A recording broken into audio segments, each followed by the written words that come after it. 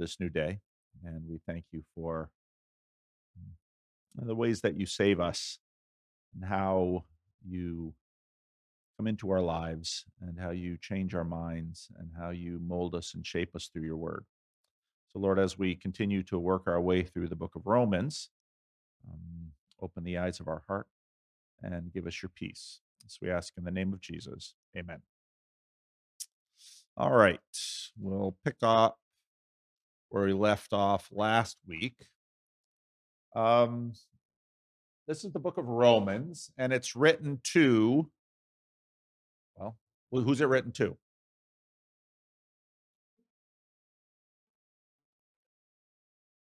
Okay, it's written to the church in Rome. And what we know from the church in Rome is that the Jews were about 10% of the population of the Roman Empire. And the church at Rome, the Jews were expelled from Rome by Claudius. And this would be after, because Paul meets Priscilla and Aquila in Corinth. Good morning, Raj. It's sitting pretty well right now, so we'll just leave it there for now. And so the church is likely mostly made up of Gentile Christians. And as we looked at last week, we sort of quickly went through chapters 1 through 3. Chapters 1, Paul looks at the pagan world, often calls them the Greeks, because the Greek culture, Hellenism, pervaded the Eastern Roman Empire. Chapter 2, he looks at the history of the Jews. And chapter 3, he comes up to a grand conclusion about both Greeks and Jews. And what is that conclusion that he comes to in chapter 3? No one is righteous. All have sinned and fall short of the glory of God. Okay. Now, again, as I talked about last week, especially in the ancient world, there's a lot of assumptions about who you are from the people you came from. Talked about the fact that every nation, every ethne, had their own set of gods. So you had the gods of the Greeks, the gods of the Romans, the gods of the Persians, and then the gods, obviously, of the Hebrews. And the Hebrews make a rather, and often these gods are imagined to be geographically determined. So, for example, when the children of Israel leave Egypt and they get into Canaan, the Canaanites tell the Hebrews that Baal is the god of the region. And Baal quite literally means boss. Baal is sort of the god of the region who's in charge of the region. So if you want your crops to grow and your women to bear many children and your animals to bear a lot of young for your flocks and your herds to grow, you have to worship the local god. And if you give offerings to the local god, then the local god will bless you and everything will go well with you. That's basically the shape of ancient paganism. And so all these different religions had different gods. And now this becomes an issue, of course, when the Hebrews go into exile. And you have the book of Ezekiel, where Ezekiel is in a sort of a refugee camp outside of Babylon, and he has a vision. That's where you get the vision of the wheel within the wheel. And the realization for Ezekiel is that the God of Israel is here in Babylon. And that's a earth-shaking thought for their world because, well, the gods of Babylon were Marduk and Ishtar and all of these other gods, and Bel. And so then the God of Israel is the God of the whole world. And the God of Israel sent Babylon down to judge his people, et cetera, et cetera. And so the Hebrews have this claim about God being God over the whole world. So the book opens with chapter 1. Pagans, Greeks have fallen short of the glory of God. The Jews, although were given the covenant, did not fulfill the covenant. 3, all have sinned and fall short of the glory of God. And then chapter 4, we have all of this talk about Abraham and faith. We spent quite a bit of time on that because the message that Paul gives when he looks at the chronology of the book of Genesis is that he notes that circumcision comes in chapter 17, but God in chapters, well, he calls him in chapter 11, and you really have the covenant given in chapter 12. And Abraham responds to God in faith.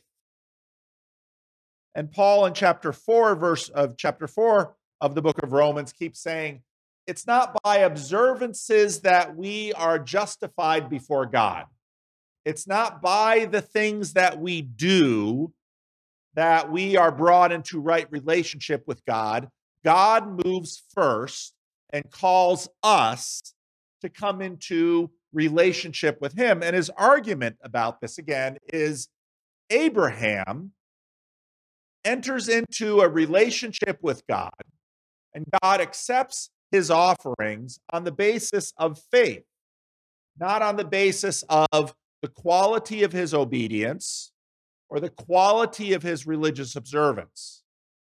And so, why does Paul make that argument that God receives the offerings given by Abraham by faith and not by observances or obedience or moral performance? Why does Paul make that argument in this book that's pointed to the Gentiles in the Roman church? Why is that argument important?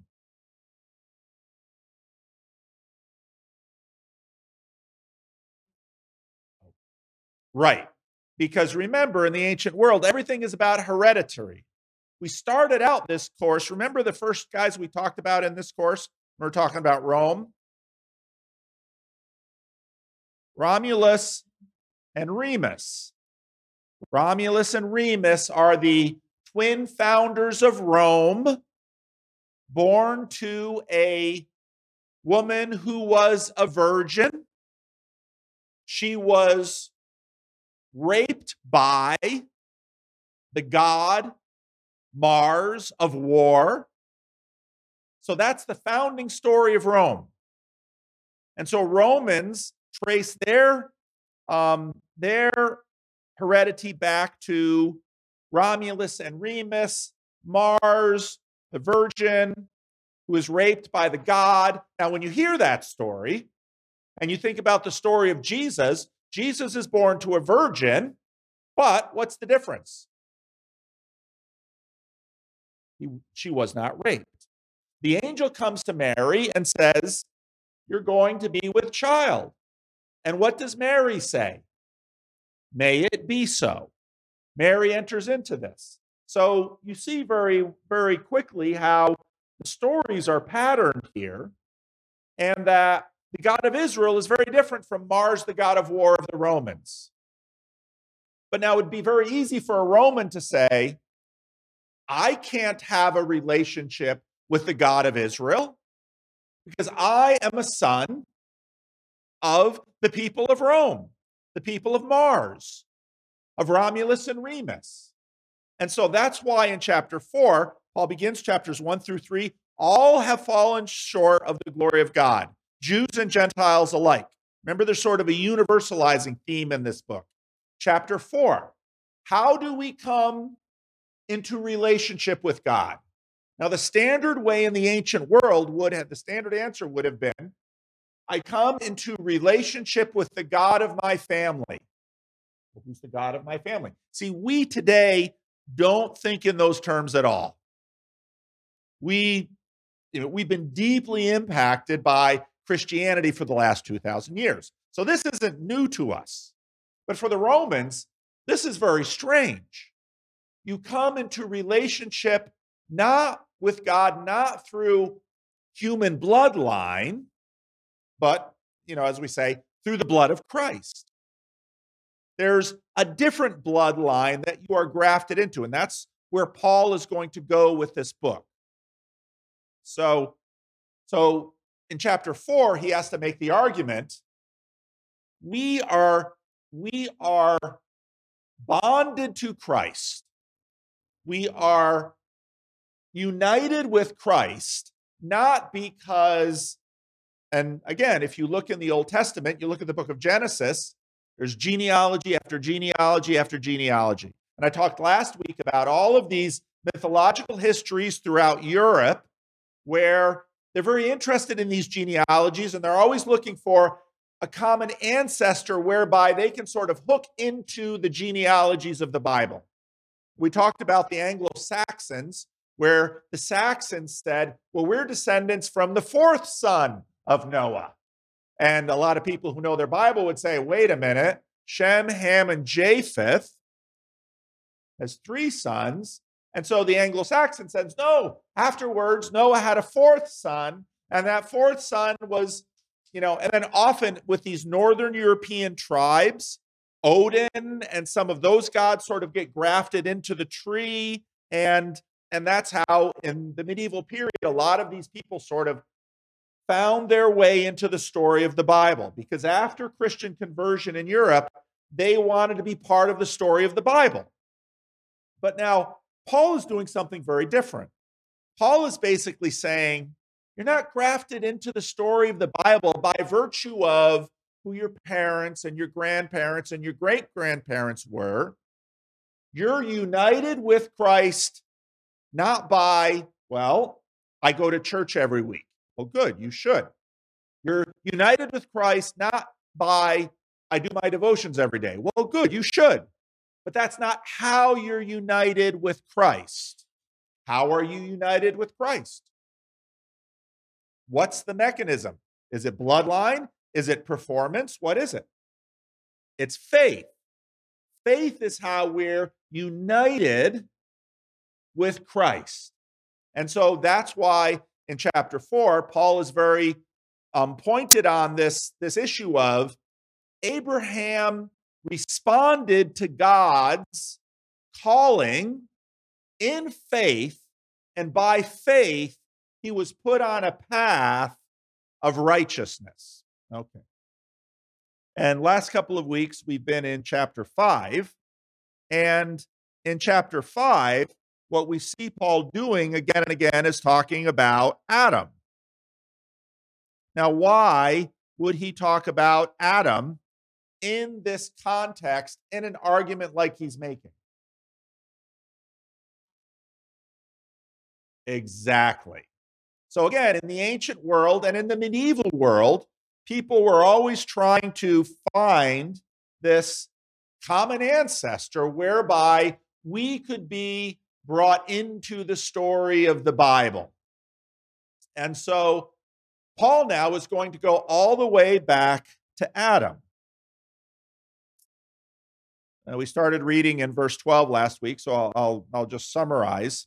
Therefore, as sin came into the world through one man, and death through sin, so death spread to all men because all men sinned. All right? Now, as I said last week,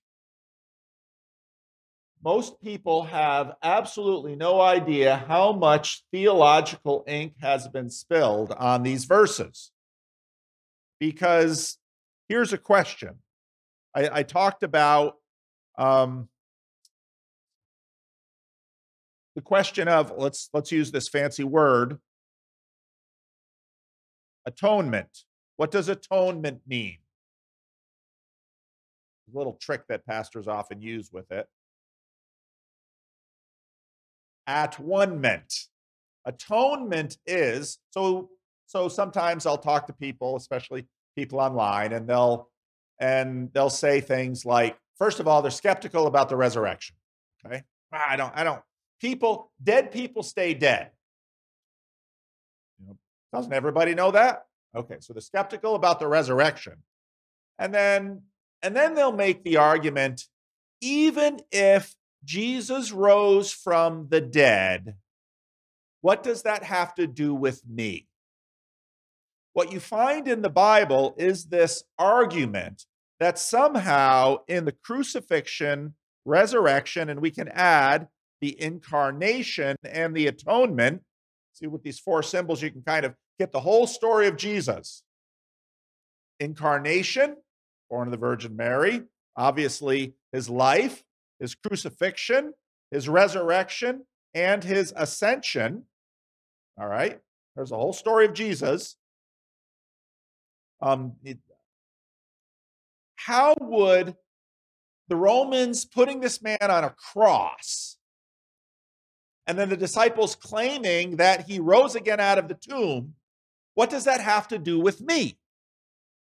That's a question that theologians have wrestled with, because the Bible claims in this process, and we're going to really get into this in chapter 6, in this process, we are united with Christ.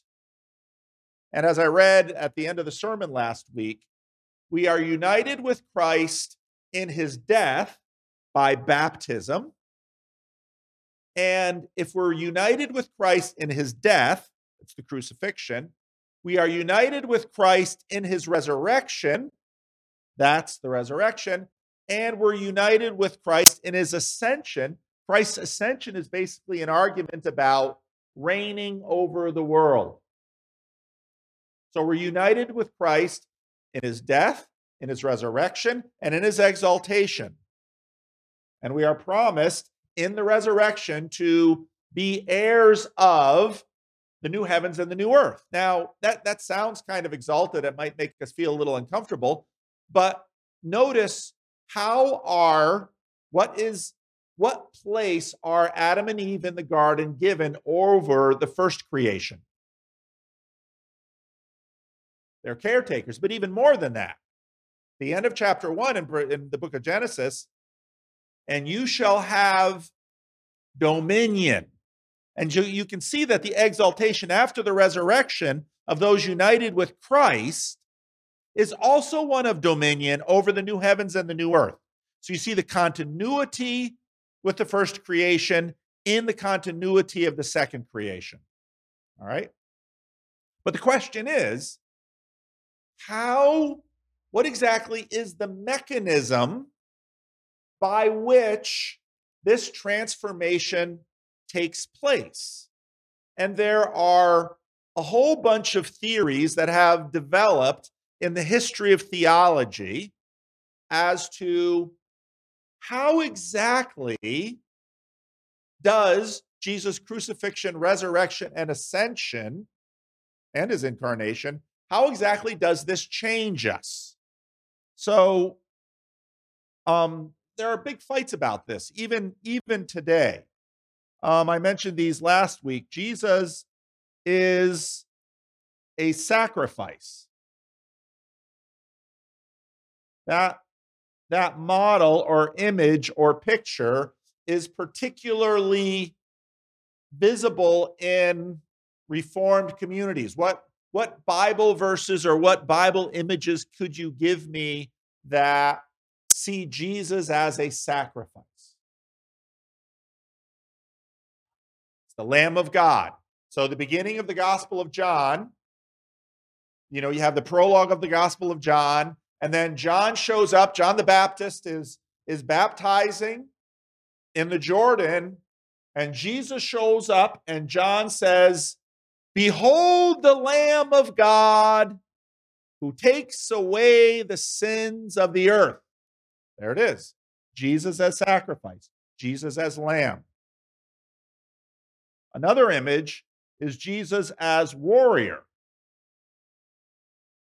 Last week at the 11 o'clock service, we had a text very much where Jesus is a warrior. What text was that? I'm going to remember a whole week now.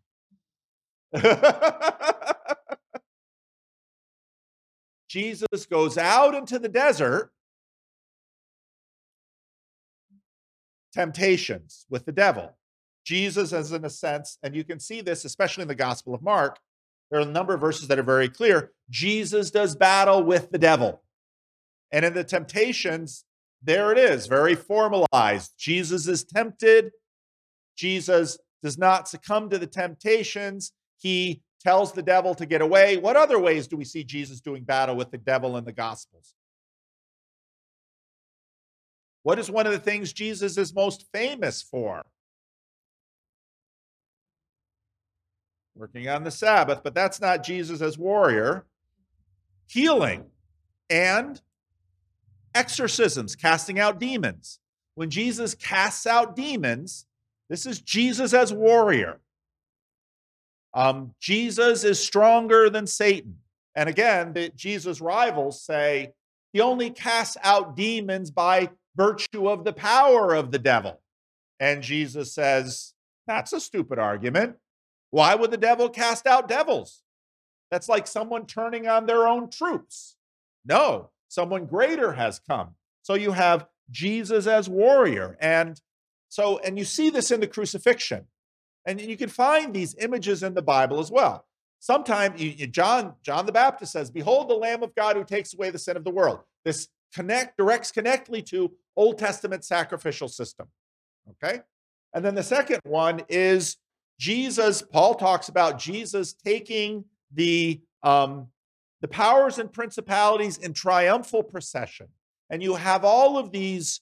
There's sort of the biblical period where Jesus and the apostles, and right after that, they call it the patristic period of church fathers. And basically, you had some of the first theologians and leaders in the church who are sort of developing theology. And that's where you get Christology and the Trinity and all of this theological development.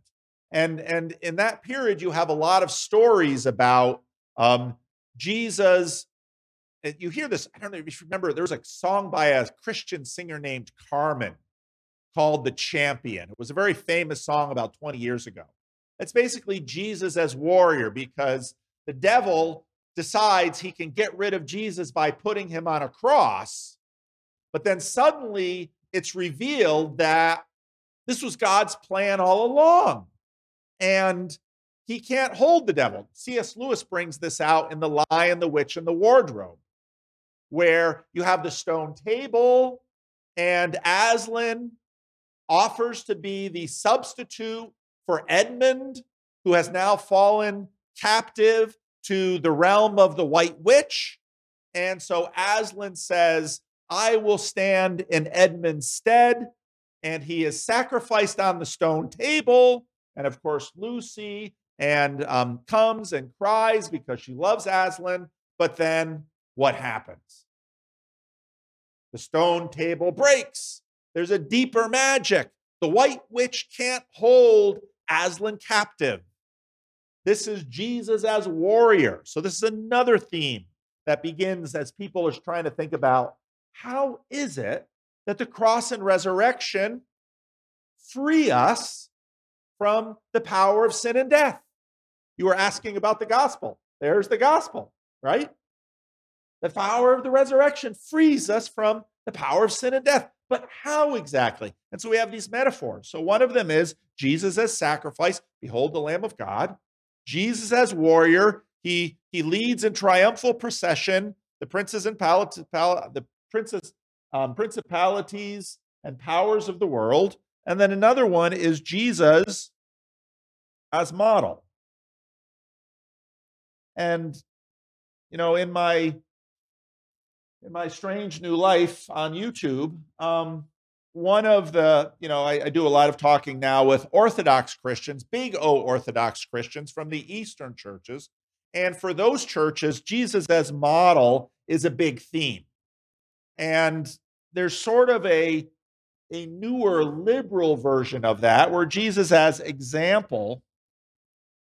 Example is a word that's quite a bit weaker than model.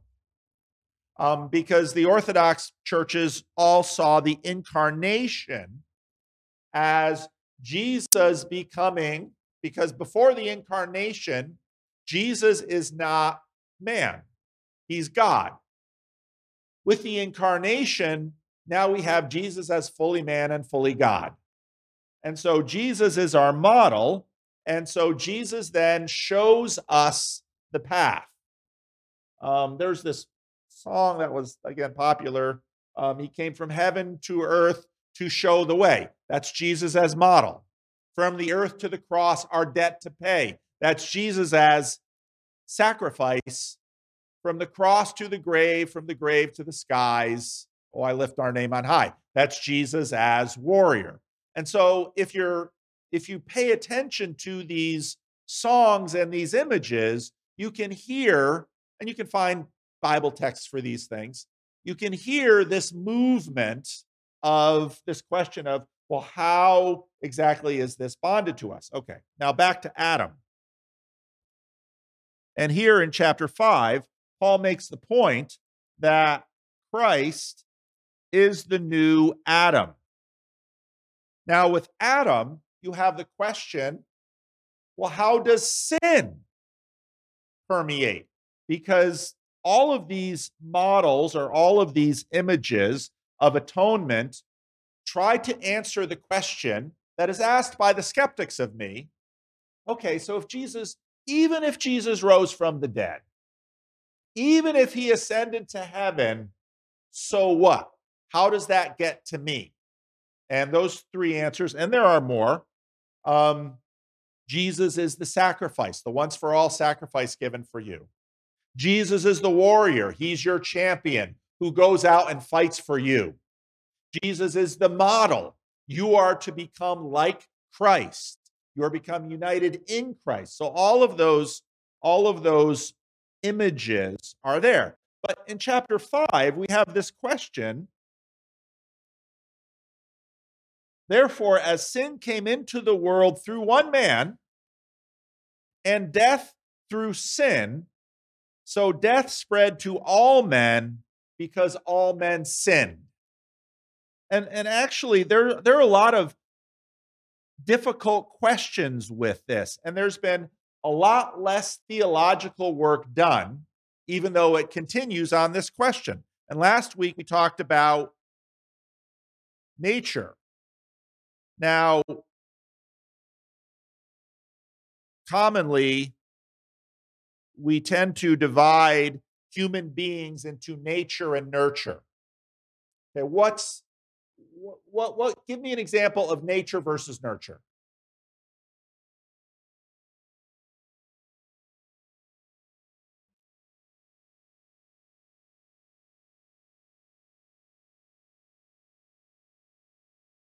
Good. Nature is something physical.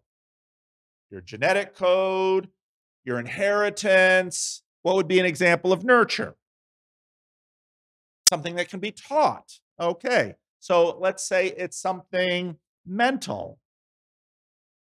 Something, let's say, behavioral.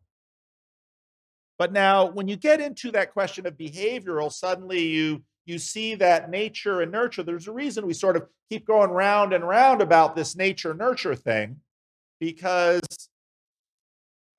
you can't really easily draw a line. Because the behavioral, the mental, and the physical are actually deeply tied together. Can you give me an example of that?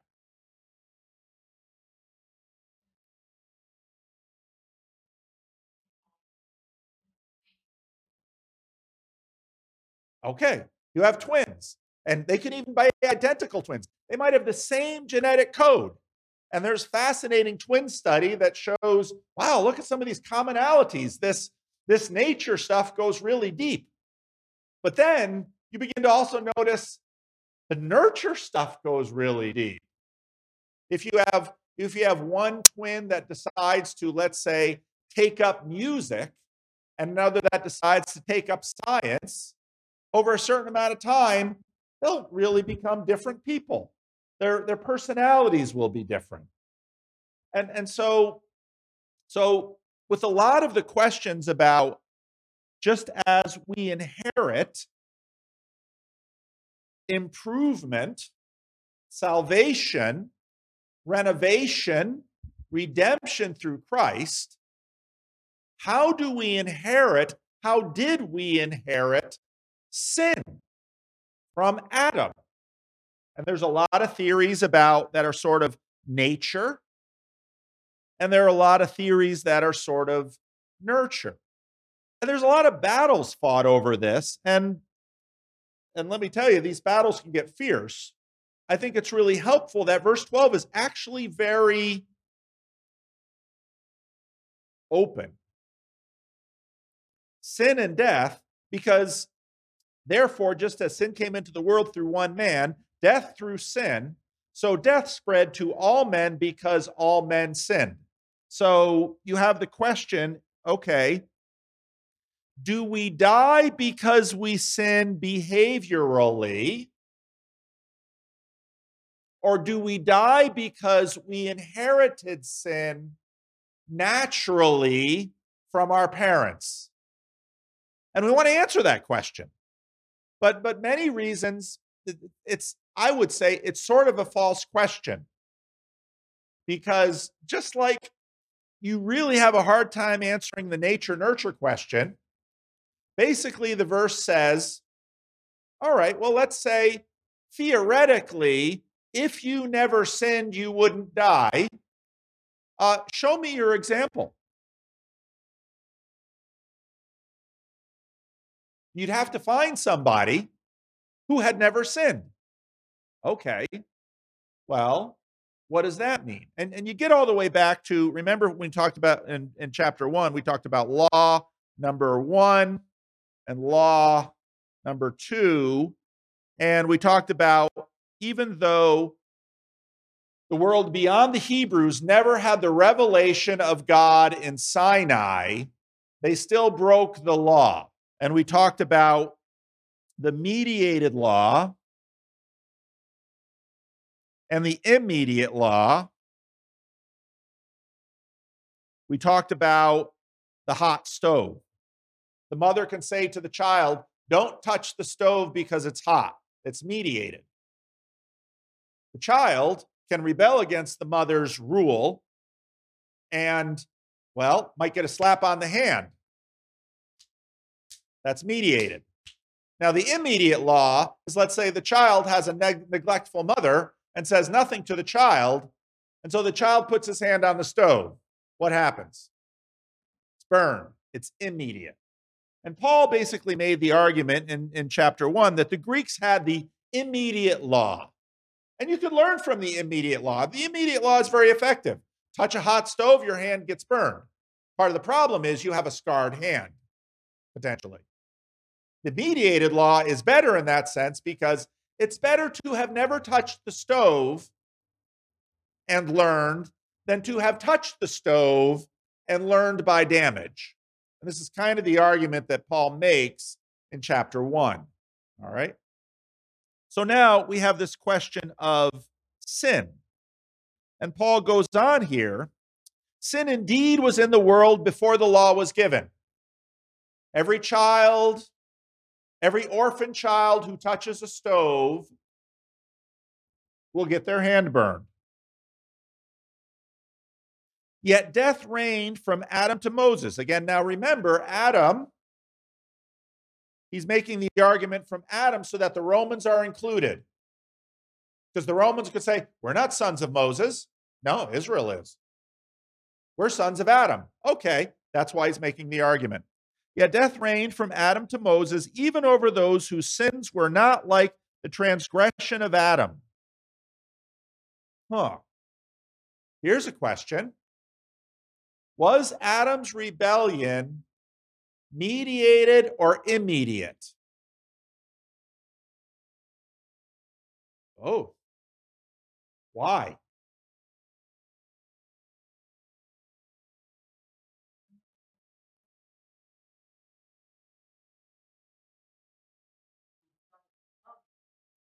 Right. And it's almost always both if it's mediated. If it's immediate, because what's missing is, well, what was Adam told? You can eat from any tree in the garden, but this tree right here. So Adam had been given a law, a verbal law, just like a child, don't touch the stove. Now, what Paul is going to note is what Augustine noted quite a bit later, that there's a funny thing that happens in our minds. If I had a little box next to me in the room, and every time someone came in and, oh, you guys are new. Well, welcome. We're glad you're here. We hope that, you find the lesson profitable. We hope that everything goes well and people are friendly and you get a chance to know people. But whatever you do, don't open the box. What would a brand new person coming into the class? Well, I went to that church and they had the Sunday school and they had a camera and a screen up and it's kind of strange. There's hardly anybody there. But the weirdest thing was the pastor had this box and he welcomed us and everything was kind of normal. But then he said, whatever you do, don't open the box. And you know what? All I could think about during the lesson was that stupid box. I kept wondering, what's so important with that box that I shouldn't open it? And I went home. I didn't open the box. Pastor said I shouldn't open the box, but, went home and I went to this church and everything was fine. They had a lesson and blah, blah, blah, blah. It was church. Yeah, the pastor had this box. And I mean, the one thing you'll remember about this church is the stupid box. We're like that. So that at some point, if I'd say, don't open the box, and a bunch of people in church would be like, yeah, don't open the box. Don't open the box. We all know the thing about the box. What's in the box? I don't know, but don't open it. What's that?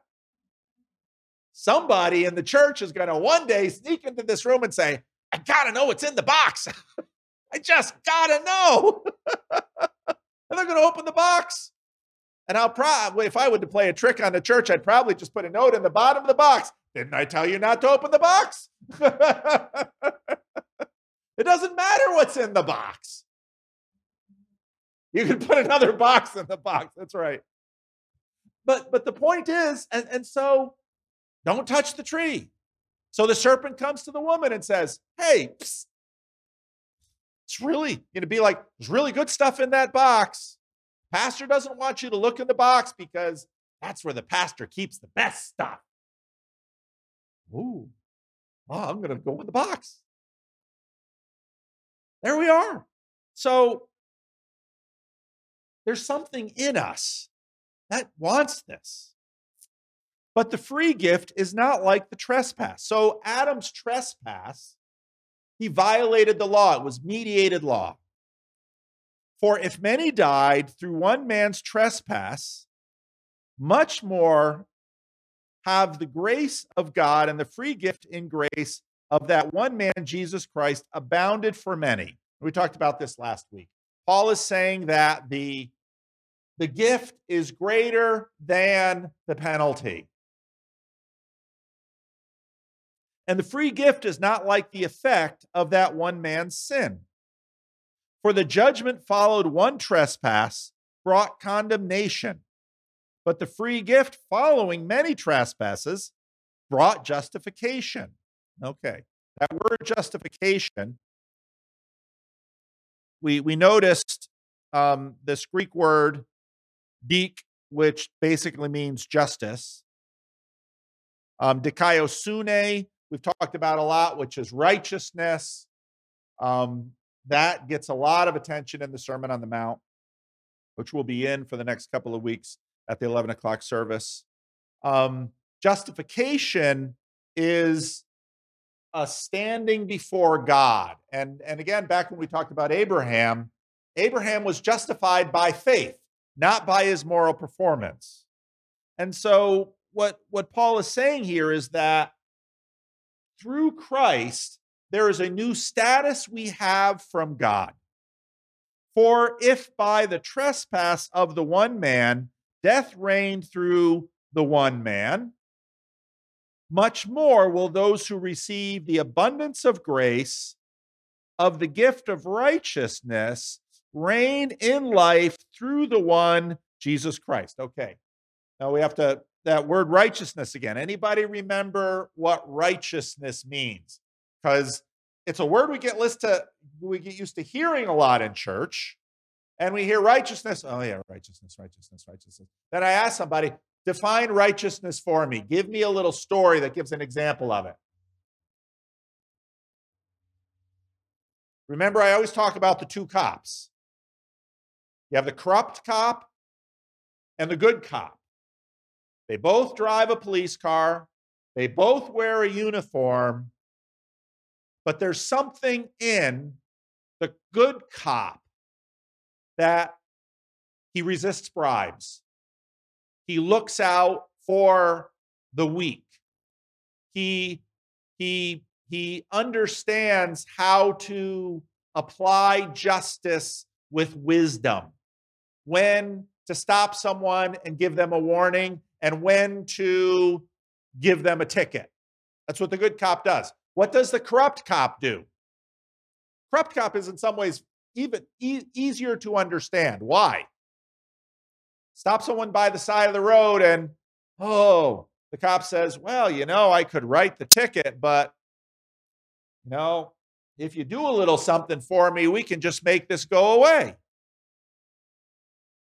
Oh, you think right away that might be a good thing, but then you start thinking it through. Okay, so what if the cop is corrupt?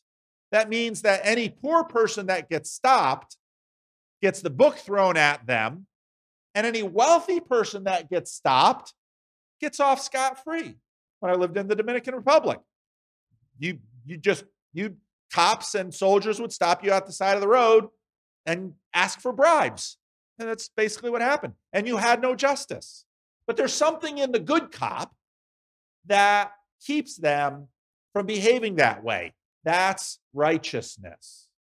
And the question then is, how does this righteousness get into us? And what is that righteousness? And what Paul is saying is that sin and death came to us through Adam. How? We're not quite sure. Righteousness comes into us through Christ, and the gift of that is greater. Consequently, therefore, as through one trespass came condemnation to all people, so also through one righteous deed came justification of life for all people. Now, here's a verse that has caused a lot of fighting over the centuries. Because if you listen to this, you say, Adam,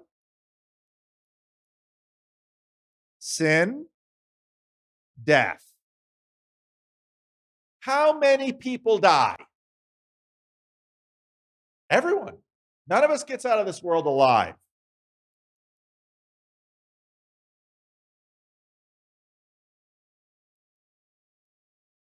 How many people receive Christ's gift? See, now we've got a question of, and again, big theological fights over this. Elect, chosen, anyone, sort of puts it on our will, those who are smart enough to choose. Well, haven't you now set up a meritocracy of the smart? Isn't that sort of like saying wealthy people don't have to get speeding tickets? Only now it's smart people that pick Christ, and the dumb ones go to hell. That doesn't sound just, does it? Or you've got another problem with anyone. How about birth? Those who were born into places of the world where the gospel has been, those people get saved.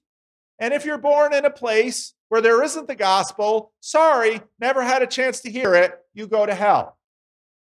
You've heard this argument raised quite a bit. And then the third one, all.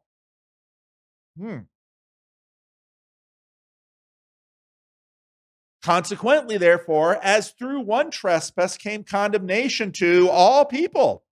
Everyone dies, everyone sins. So through one righteous deed came justification of the life to all people. Well, what are the issues with all? Because if you look at elect, people say that makes God arbitrary. If you look at all, that makes God irresponsible. Because suddenly, what we do on planet Earth doesn't matter. I can be Adolf Hitler, Joseph Stalin, Chairman Mao. I can Pol Pot, Idi Amin. I can brutalize the planet, and at the end of my life stand before God and say, all means all. That sort of defeats the moral economy of planet Earth. So what you see is that, and there have been massive theological fights over these three positions throughout the history of the church. And it's not an easy thing to resolve. Now, Reformed have generally gone with elect. Well, you sort of wrestle with arbitrary, but elect has a lot going for it that people don't like to recognize. Americans tend to go with anyone because we like meritocracy. But that has problems of its own, like I just laid out. Lately, all has been coming into greater fashion, but as I just laid out, that has issues too. And so, in some ways, one of the things to say about this is something we struggle with, but God will do the right thing. In other words, whichever of these I pick, my choice among these three doesn't save me. What saves me? Christ, united in faith. So in other words, I can get this answer wrong, but that doesn't threaten my salvation, because it's not the case that when I die, you get to heaven and stand before Christ, and Christ basically lays out the Sunday school class and says, all right, big quiz for you. Is it elect? Is it anybody? Or is it all? Whichever answer you give depends on where you go. No, none of us believe that's the way it's going to go. Just like it's not a Bible memorization quiz, and it's not a covenant theology quiz. We are saved by Christ. Now, someone might look at that and say, hey, wait a minute. You've sort of snuck elect in there in your little story. Yeah, I probably kind of have, because that's the one that I'm much more in. But I feel the power of the other two too. I see the downsides and the questions, but I finally say, you know what? Salvation is of the Lord. He is going to do it right. Do I know exactly how he's going to deal with all of these questions? No. Why can't I know? Because I'm just a short-lived little human being who's, not smart enough to know everything. I don't have all the information. I haven't lived forever. There's questions too big for me. But what will I do? I will trust in Christ. That's what I will do. And if someone says, Paul, you got this wrong, which people on the internet now do very regularly. Paul, you got this wrong. All right, I got it wrong. You know what? I get lots of things wrong.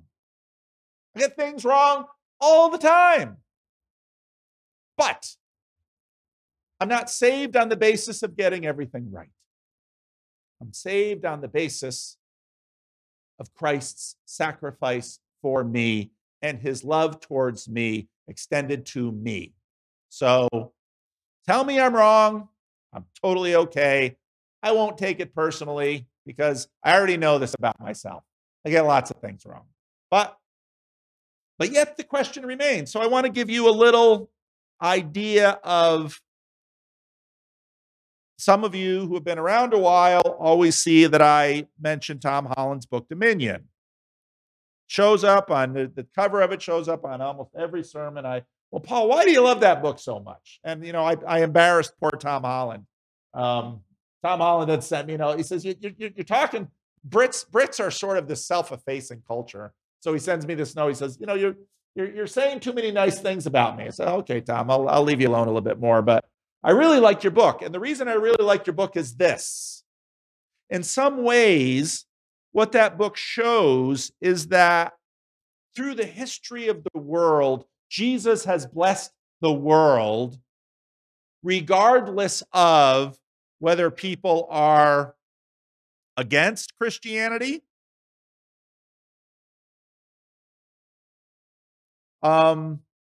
agnostic towards it, or different, or in favor. So people in favor, there would probably be Christians. Agnostics, they might be secular people. Against, they might be Muslims or Jews or atheists or anybody who sort of, says, oh, Christianity's bad. Because what Tom shows in this book is that in almost every case in the world today, the arguments against Christianity leveled by many atheists especially, they're arguing that Christianity doesn't keep to its own standard. Christians aren't loving enough. Christians aren't generous enough. Christians aren't sacrificial enough. And you know what I say to that? You're right. And I don't even have to talk about other Christians who I might think aren't performing Christianly. I can point to myself. I can say, guess what? I'm not loving enough. I'm not generous enough. I'm not sacrificial enough. But then the atheist has to face an inconvenient truth. That atheist has already implicitly accepted and embraced the new morality of Christ that has been transmitted to us through culture through the centuries. In other words, and this is where Tom Holland came up with it, because he was challenged by a Muslim when he wrote this book about Islam, and a lot of Muslims didn't like it. He was challenged by a Muslim who said, hey, pick on your own religion. And he was an atheist. He said, well, I don't have a religion. But then he started to wonder, because he was a scholar of ancient Greeks and Romans. And he noted that, if I were an ancient Roman and I saw a weak person or a woman or a child, and I wanted something from this weak person, I would take it, because the strong take the weak. That's the order of the world. And sometimes we get into these fights about natural law. And part of the bone I have to pick with a bunch of the natural law people is that if you look at nature, the lion eats the lamb. That's nature, right? Red in tooth and claw. The strong take the weak. Nazism basically regurgitated this argument and said, it's our, they looked at what happened with the Jews and with Christ and said, that's very non-natural. And so Tom Holland looks at the ancient Greeks and the Romans and said, wait a minute, we don't believe that is good. We don't believe that is right. Something happened to transform the world to undercut the argument that the strong have every right to manipulate, control, subjugate, oppress, and abuse the weak. Where did that idea come from? And he dug and he dug and he dug and he dug, and it said it came from one man, Jesus Christ. And the most ardent atheist out there that argues there is no God on the internet will say Christians aren't loving enough. Christians aren't generous enough. Christians aren't sacrificial enough. Yeah, you're right. Christians aren't Christian enough. You, atheist, are advocating for the point of view of Jesus Christ. You have been morally improved by the crucified Christ, and you don't even know it. You mock the cross, you deny the resurrection, you say that Christianity has made the world a mess, but you yourself perpetuate the Christian ethic, even against Christians. And so then when I read this verse, therefore, just as through one trespass came condemnation to all people, so also through one righteous deed came justification of life. For just as through the disobedience of one man, the many were made sinners, so also through the obedience of the one, the many were made righteous. Jesus has made even his enemies more righteous than they would have been if Christ had never lived. Doing it the whole time, saying things against Jesus and his people. Jesus is that powerful, that subtle, that sneaky to have actually conquered his adversaries, and they don't know they are conquered. Now, the law came in as a side issue in order that trespasses could increase. But where sin increased, grace was present in greater abundance. All right. The kid, mom says the kid, don't touch the stove. Kid touches the stove, burns his hand. Now, the mother could say, yes, yeah, I told you not to touch the stove, and then beat the kid within an inch of his life for touching the stove. Would a good mother do that? What would a good mother do? I told you not to touch the stove. Now you know why I told you not to touch the stove.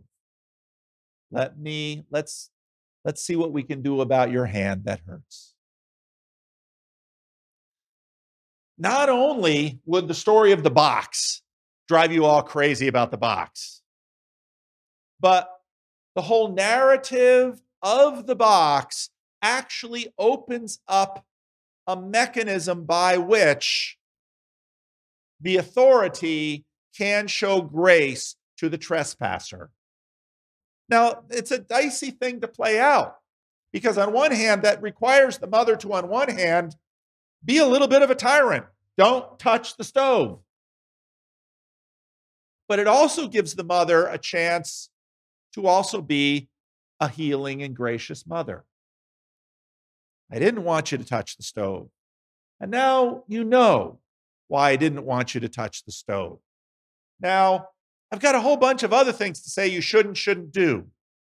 Maybe now because you touched the stove, you'll have a little bit of confidence in me that these other things I'm telling you about, maybe you should be, I'm giving you these things out of love. Because often with the child dynamic, it's like, you're telling me no because you're wanting to take away my fun. And of course, as the kid gets older, it's not a lot of fun to get your hand burned. But there are far more subtle traps in life that are fun at the beginning and prison at the end. And so now suddenly the mother can say, I ask this of you for your benefit because I love you and I want good things for you. I hope you'll trust me. Because as far as things go, little kids, little problems. Owie on the hand, hopefully not too badly scarred, maybe a little life lesson. The older we get, it all gets way more complicated. And the bondages get way more serious than just a hurt hand. So just as sin reigned in death, so also grace would reign through righteousness to eternal life through Jesus Christ our Lord. This is the goal. And I've learned and gained a lot from my conversations with atheists and Christians of other traditions, and it's been really wonderful. And I can see just as I can see the nuances in this question of elect or anyone or all, I can see the nuances and the beauty in Jesus as sacrifice, Jesus as warrior, Jesus as model. And I can see that each of them, to the degree that they're biblical, reveals Christ. And I can see that each of them reveals aspects of the world and of life that are difficult to see. And I can see that, as is so often the case, reality itself is more complex than our little minds can wrap our heads around. And so different models are actually super helpful in seeing more of the world. But the goal of all of this, as Paul notes, is that grace would reign through righteousness. That's the mother soothing the child with the burned hand. Grace is reigning through righteousness because, okay, how about the good mom and the bad mom? You say there's something in the good mom that the bad mom doesn't have. That's righteousness. And the bad mom might, to the kid crying with a hurt hand from touching the stove, beat the kid further. No. Grace reigns. Grace would reign through righteousness to eternal life. Now, what's interesting is that in the synoptic gospels, you get kingdom of God or heaven, you get kingdom. Gospel of John, you get eternal life. Paul, you tend to get in Christ as sort of the shorthand to what our deliverance means. And it's interesting that Paul here uses the John version. Grace would reign through righteousness to eternal life through Christ Jesus our Lord. That's the goal. The goal is, well, what's the goal of the mother raising the child? What does the mother want from the child? The mother wants the child to be filled with the kind of righteousness that she has. So let's say the child grows up and the child has a child. And that now grown child says, don't touch the stove. Because you'll just don't touch the stove. You don't understand why, because you've never experienced this pain. And the child does. Now, here's where it's inherited, right? You know, Edie can tell you about this. She works with this stuff all the time. Let's say the first draft of parenting you inherit from your parents. And so if the woman remembers, I was beat within an inch of my life because I touched the stove and burned my hand. When that child grows up to be a mother, she might repeat it. But grace reigning through righteousness to eternal life, the child of the good mother tells the child, the grandchild, don't touch the stove. Child touches the stove, burns her hand. That grace passes on generation through generation. See? It's really tricky because it's not just nature and nurture. It's deep within us at many levels. We're out of time. Let's pray. Lord, you move through us. You move through time. We are small-minded creatures that can only see a little bit. But you transform us even when we're not looking. Just like you speak through the atheist who chides us to be more like you, even though the atheist doesn't understand that in his mind, the ideal human being looks like Jesus. And so, Lord, your reign continues over this world. Sometimes we participated in it consciously, sometimes unconsciously. Sometimes we rebel consciously. Sometimes we rebel unconsciously. But your reign continues to grow. And so, Lord, we don't always know if it's elect or anyone or all. But, Lord, we know who to trust and we know who to believe in. And so we ask, Lord, that you would continue to remake us and save us not only from our conscious sins, but even the ones we're unconscious of. So hear our prayer. In the name of Jesus, amen.